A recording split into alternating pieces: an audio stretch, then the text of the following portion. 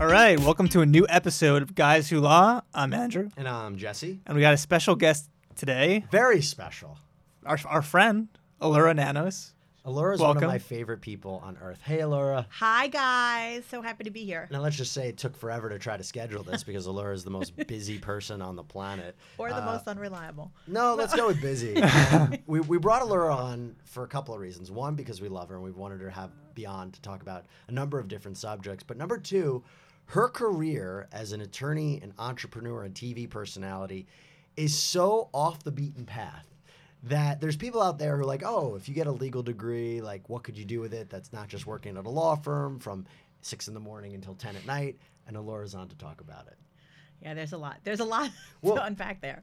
First, I want to let everybody know a little bit about Elura. So Elura, the most important thing that we can tell you is that she is a flutist. That's the most important thing. Aside from being an attorney and a New Yorker, she is a flutist. Where do you perform the flute? I thought you were going to say, where do you flute? I am the president and resident piccolo player and flutist for the Philharmonic of Southern New Jersey, Wow. which is an 85-piece symphony orchestra in Southern New Jersey. Wait, really? Yeah. Wow. Wait, and how long have you been doing that? Well, I've been with that group. I've been performing. This is my 12th season, and this is my first season as the president. I was just inaugurated as the president. Wow. So I have big plans. Congrats. Get out here. Thank you. Thank you. How do you get people involved in the flute? Which I find, how do we make it more acceptable in society today? To be a because you flutist? want people to get into flute. You just can't get them anymore.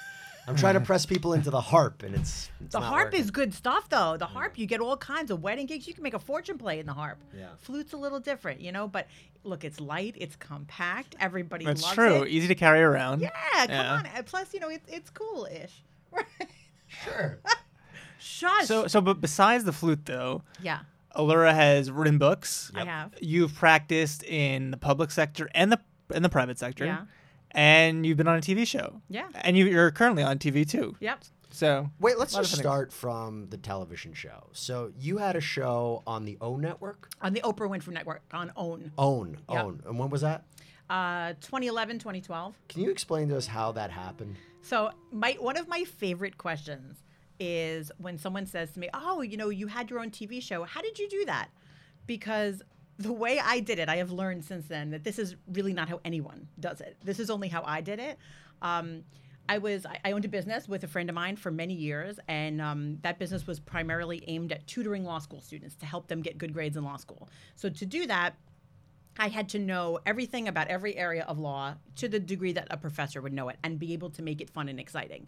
So when I was learning and looking for ways to expand that business, I was like all ears. Like, how am I going to get this business to get to the next level? So one of the things I did was connect with women's business owners and entrepreneur coaches and all those kind of people. And in those circles, I met Nell Merlino, who is the woman who created Take Your Daughter to Work Day. And she said, you're fabulous. Here's what you should do. You should get on TV. And I was like, I don't understand. Like, I'm teaching contract law. Like, what? And you've never done TV before? No. Like, why would I be on? The only thing I would ever think of to be a performer was to be a musician. Never been on TV. I've never even been in a class play. So I was like, that's such a nice compliment. Like, I don't know why I would do that, but thank you. And she was like, it's not a compliment. It's advice. And I was trying to be all ears and like really listen, and I really respected her. And I said, okay, I'm hearing what you're saying. I'm not going to ask why I should get on TV. She seems to think this is an important step. So how do I do that? And she said, I have no idea. You're a lawyer. You can figure it out. So I went home and Googled, how do you get on TV? Well, Google, of course. I asked the Google. The number one answer for all of life's problems. And it said, find a production company. So I then Googled, what's a production company? Because I literally had no idea how this works.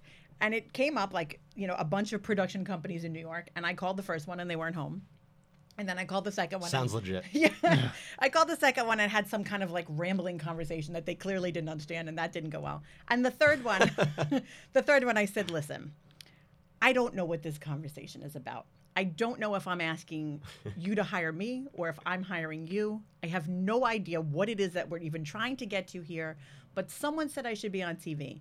So do you think you could tell me what it is I'm asking so that the next person I call, I sound like less of an idiot? And they said, hold on. And they came back. They said, well, what do you do? And I said, I don't do anything. Like, I'm a lawyer and I have a big mouth.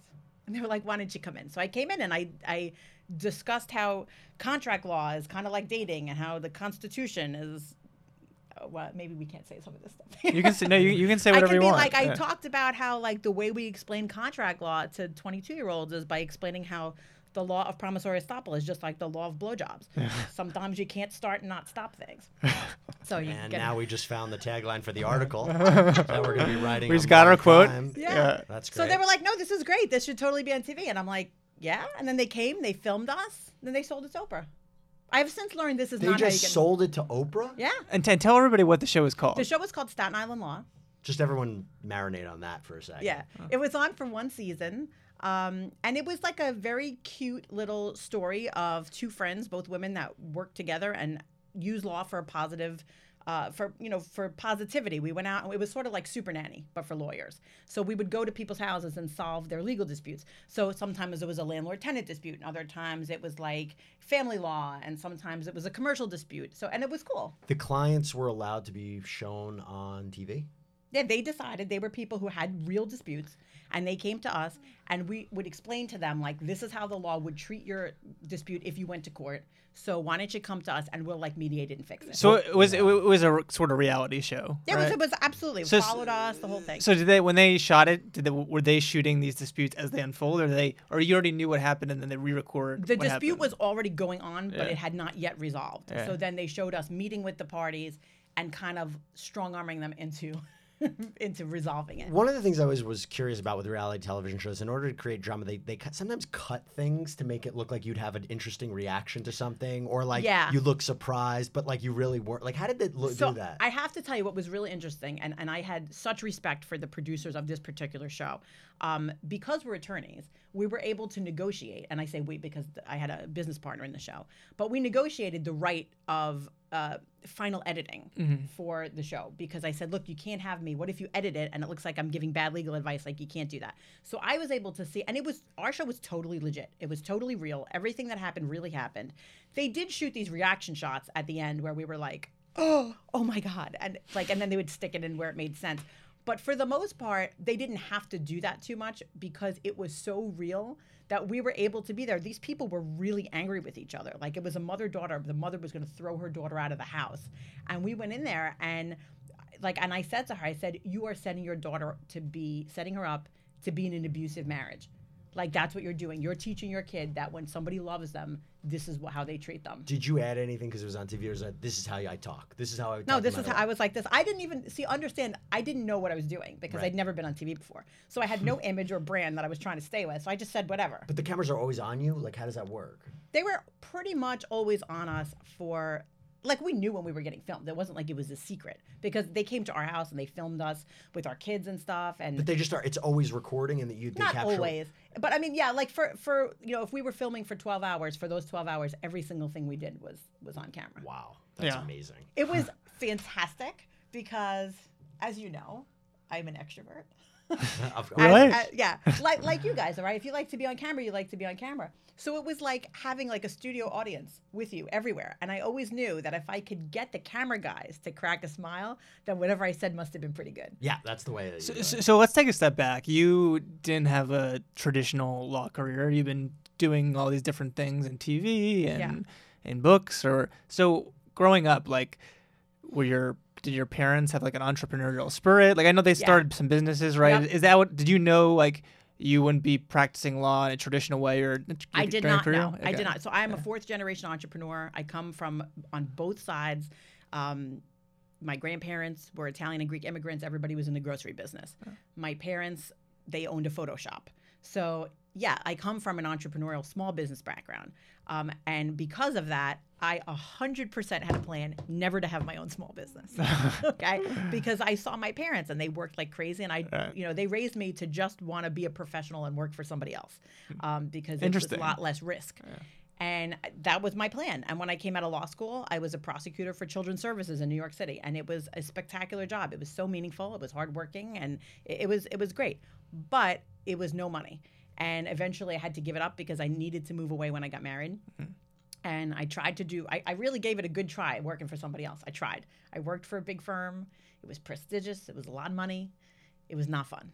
Yeah. And I learned that I really can't do things that are not fun. Was it the hours, the work? What was it the worst I part? didn't care about the hours. I would work 24 hours a day if I liked it. If you loved it. But I didn't love it because it was so boring. Yeah.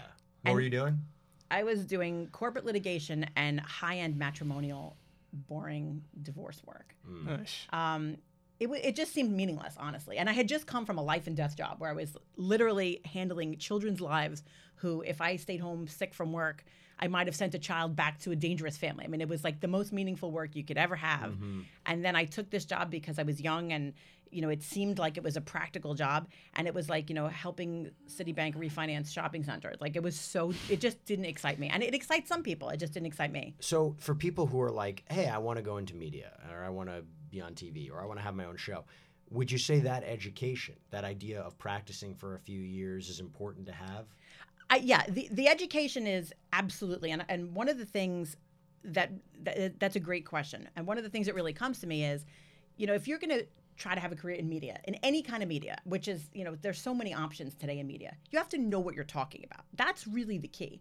So inadvertently, I had the best possible training ground to be a legal analyst, because what I did after I left private practice was I started a business tutoring law to law school students. The only way to do that is to reread all the textbooks, to make lessons up for every subject, to be able to get a perfect score in the bar exam. Like, it was purely academic. And because I knew all that academic stuff, it made me be able to be flexible to move from topic to topic when someone asks me about it on TV.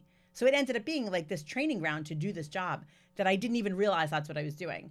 But it really is about the knowledge. If you take the bar exam right now, could you pass it? I think I could. So you got a perfect score? I mean, I should be able to since I tutor it. Oh, so you still do it? I do it, but only for very special clients. Okay. So I don't do it on a large scale. I had a big staff with my company. I don't do it as much anymore, but I always keep 1 or 2 students at a time. So you left a big firm, and is that when you started your own company? Is that? It is. Yeah. So I left a big firm. That must have been like a big risk going from that to. It was a gigantic risk. Yeah. And I just knew that it was a bigger risk to stay because I just my life is fueled by my happiness. I can't see you behind a desk. No, it was miserable. It was totally miserable. Yeah. And it wasn't so much that it was behind a desk because I can work. I can really work. Yeah. The problem was the formula to do well in that job was to have no personality. Yeah. And I couldn't fake it. And it wasn't even that I didn't want to. I would love to say, like, I just knew it wasn't for me. I was horrible at it. That promissory estoppel joke ain't working in that firm. No, like, I just couldn't do it. Like, I couldn't do it. So I left, and it was like real soul searching. And I said, listen, there's one thing that I know I'm good at. There's only one thing that I'm positive I'm good at. Flute. Next question. I said, I am great at going to school. That is the one thing I've ever been really great at in my life. So I didn't even know what I was doing. The business had no name, no concept, no business plan. I went to Costco. The only investment that I made was $30 worth of frozen cookie dough. I baked 500 cookies. I wrapped them. Jesse, you were there. You were in law school when this was happening. Yeah. And you might not remember me, but I remember your face. So this was... You remember me at New York Law School. I remember you. I had already been in business for several years by the time you got there. Probably had one of those cookies that you were selling. I baked cookies. And on the cookies, I put little tags that said, Penoyer got robbed. And I gave them to law school students. And I said, listen, eat the cookie so that your mouth will be busy. And while your mouth is busy, I'm going to teach you about whatever your homework is. So it's kind of like the drug dealer business plan, right? You give it to them for free. And I told them what the cases meant. I told them what to say on their homework. I said, now go to class, tell me how you did. And they came back later. They said, oh, I did great. I totally understood what was happening in class. Can you do it again tomorrow? And I said, yes, and tomorrow you pay. What do you think? So you gave him like a free trial, basically. It was, right. That's such a nice way to put it as opposed to drug dealing. Yeah, you give them a free trial and then do you think it's like people that go to law school, the ones that have trouble, it's that they focus on the wrong things? Like, why do they have a lot of trouble learning the subject? In my experience, students that don't take really well to law school are the students who they can't prioritize. Mm-hmm. They can't. They're so busy trying to do everything that they can't figure out what was actually important about the case. What was the point of it? And they're afraid to like ignore certain things. So it's just about, as much, you guys know, like as much about knowing what to pay attention to as knowing what to ignore. So I think that in making it fun and making it lighthearted, it helped people really focus on what was, really important about cases. And then we got them through that finish line. Do you recommend people go to law school? Do you recommend? That's... I mean, because you sound like you love law school. I love law school. I love law school. But do you recommend that people go to law school in 2019? It's almost 2020. I think it depends on who the person is, because many people ask me that question all the time, and here is my answer. You should go to law school if you're great at going to school. If going to school is a struggle for you, why would you do this? It's not But easy. I feel like there's a lot of people who struggled in high school or college, and then they get to law school and they get in line. Like I don't know that I would say a lot of people. But or some people though. This isn't the Legally Blonde. I don't know. episode. I was not Right. one of those. I'm I was not always a- pretty good at going to school, but I feel like if yeah. you're great, like if you know that you can kick ass on a test, Yeah. then you should. I also think that what separates the people who do well from the people who don't do well in law school tends to be whether you're a performer. Like if you're somebody where under pressure is where you work best, go to law school. Interesting. It doesn't surprise me that like you probably did great in law school. I did okay. Yeah, because you're somebody that knows how to bring it, right? Like when the time is there. Depends. But I mean, but if you're somebody that freaks out under pressure, taking a 3-hour exam and having your whole grade on those 3 hours, that's not a good formula. Yeah, and also it's probably not good for life. Like, I mean, the practice of law can be extremely stressful, and that's not good. Moving forward. Also, it's like being a dentist. Like most people are seeing you on their worst day, right? Like Yeah, that's a people good don't, point. and they're That's not. true. You've solved their problems. They're not grateful for it. Then they got to pay you. But you agree there's a problem. Like we had a subject a few weeks ago where we talked, how do you make the practice of law more fun? Because the majority of people that you speak to who are strictly practicing law are miserable. They are. They're miserable. So how do you make it more fun? We talked about ways of maybe trying to get rid of the billable hour, maybe having That would help.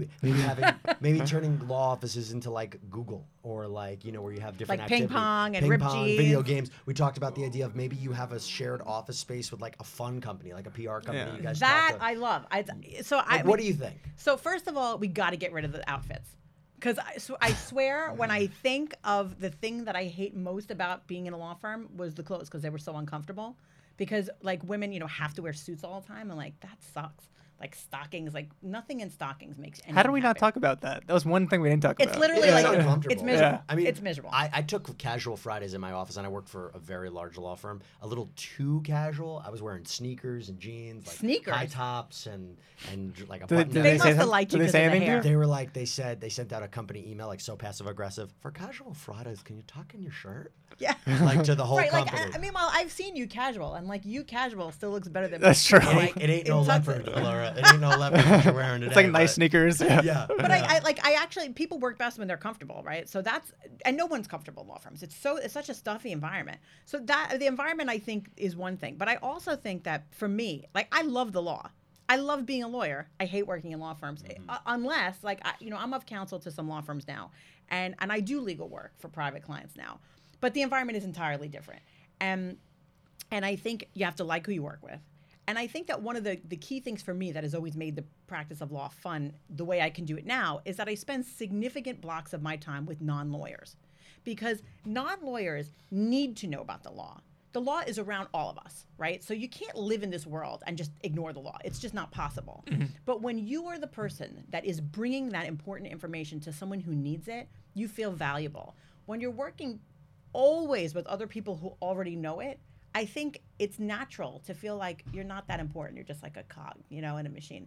And I think that the more you can get out in the world and be in the community and be with people who need what you have, that keeps it fun and exciting. Well, and I think also if you're around lawyers your whole day, you're around the same sort of person. I mean, there's different, but like having a mix of non-lawyers, Yes. like, and especially in a media company, it's all different types of people, engineers, and I'll tell you, like when it Yeah. comes to one of the things that hooked me on dealing with media and entertainment is that no one does well in the media and entertainment world if they don't have a good personality.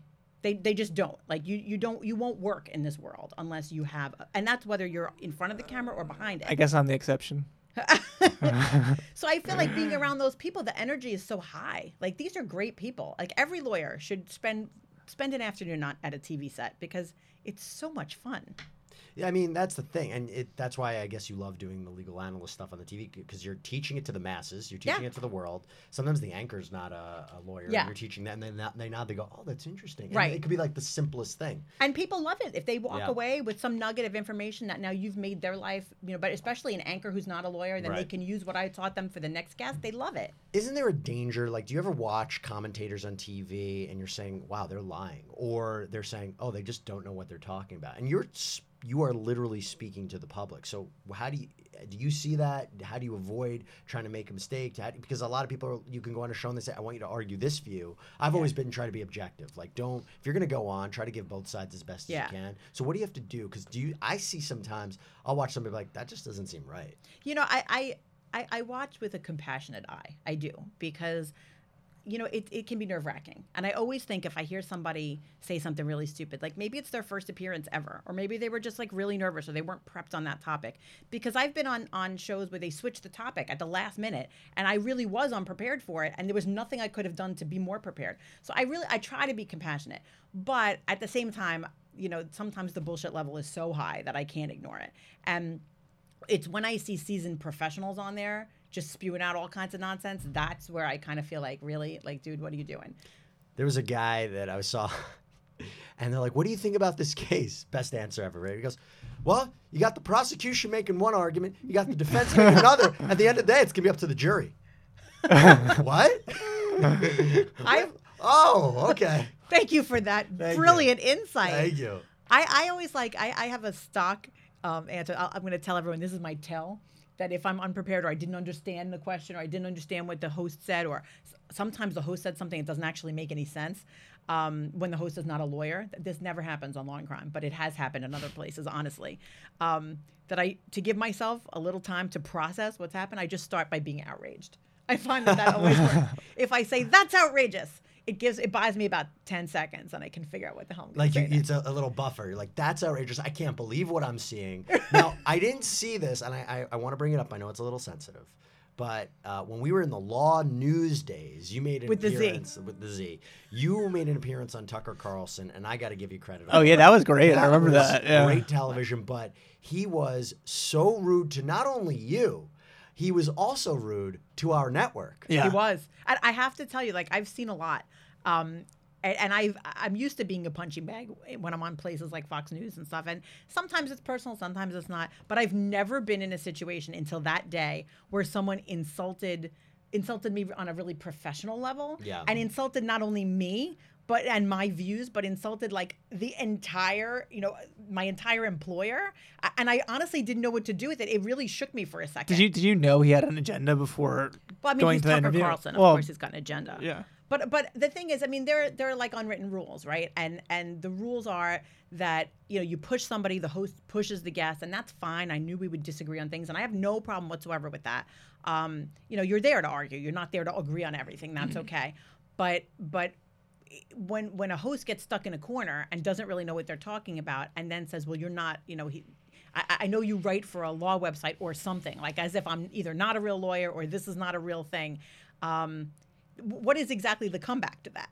And it was about hate speech, right? He was saying who was saying there was no such, what was it about? It was about censorship and about hate speech. And hate speech is not really a technical legal term. It's kind of a colloquialism that it refers to hateful speech that doesn't fall into a category of unprotected speech. So generally, as you guys know, shorthand will say, well, hate speech can be protected as long as it doesn't fall into one of the other unprotected categories. So I'm trying to explain, and this is not my opinion, this is how it works, right? This is just how First Amendment law works. So I'm explaining it in a very neutral place, and he was coming at me from well, it absolutely exists. And I was like, well, no, let me finish and you'll understand what I'm talking about, because my explanation made sense. We weren't yet at the place that it made sense to disagree, because what I was saying was just, this is how it works. And I think that was, honestly, I think it was really unprofessional of him. Did he say anything to you after? No, he wasn't there. He was via satellite. Yeah. But honestly, he was the rudest host I've ever been on television with. And it's unusual, because I've been on Fox many times and I've dealt with people who I have very different views from.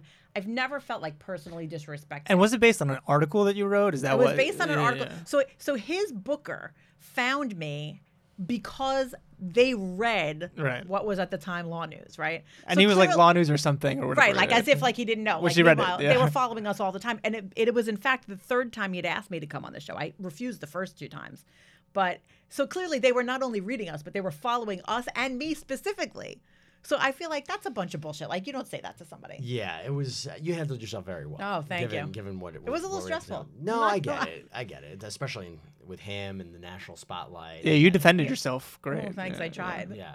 I like it better when we're all friends. Like I want to all be friends. Yeah, that's You know, what I everybody do. wants. Tough in today's environment. Everybody's just out Yes, for each everything's other. a problem. Okay, so let me ask you this: if you have a situation where somebody's like, okay, I want to practice law, then maybe we talked about ways to improve the profession, all that. But let's say somebody's like, I want to do something completely else with my law degree. I don't know what it is. I want to do something. What do you recommend to those people? Go to law school, and then like, what's the next step? Like, what classes should they take, or what should they be thinking about after? I don't think it matters at all what classes they take. I think it matters how much you know yourself and you know what you're good at. If you are somebody that is attracted to this profession because you love the academic portion of it, great, stay in that lane. There's plenty of opportunities. If you like business, then find a way to work it into business. But the thing about law is that by its nature, it affects everything and everyone in every aspect of every profession. So you can find a way to make law relevant no matter what you're interested in. If you're interested in being a kindergarten teacher, I guarantee you'll be better at it if you know the law. If you're interested in working in fashion or working in beauty, or it doesn't matter. There's always an avenue to use law because it's relevant to so much. I think that the best piece of advice for budding new lawyers or potential law students is don't kid yourself, because how many times have all of us heard, I'm just going to take this job so that I can pay off loans, so that I can get something on my resume. And the so thatting doesn't work. Like it just doesn't work. Do what you're good at. It doesn't, people say, do what you love and the money will follow. Fuck that. Do what you're good at. But be honest with yourself about what you're good at. If you're good at sitting behind a desk, go do it. But if you're like me and you suck at doing that, like find something that you're good at doing. Yeah, and sometimes you don't know immediately too, so you have to Absolutely. try it out. And if Try you're it not, and you don't like it, then switch. Then leave. get out. Yeah. Like get out. And follow every John Grisham book. The hero of every John Grisham story is that the guy leaves the practice. Yeah, but they're also in life and death situations, and I don't think you really want to be in. I mean, preferably Like I not. don't want to. Right. I don't want my firm murdering people. But hey, who am I kidding? Just me. So follow what you're really great at. You're a great flutist. Jesse, you've never even heard me play. I can only imagine. I am great at hair care. We all know You this, are great at hair obviously. care. And you found a profession where that's relevant. Yeah. So yeah, See? Like, win-win. I mean, right here, to wit. Like, Yeah, this is my it's- advice. It's just my life. Anyway. I am great at applying sunscreen.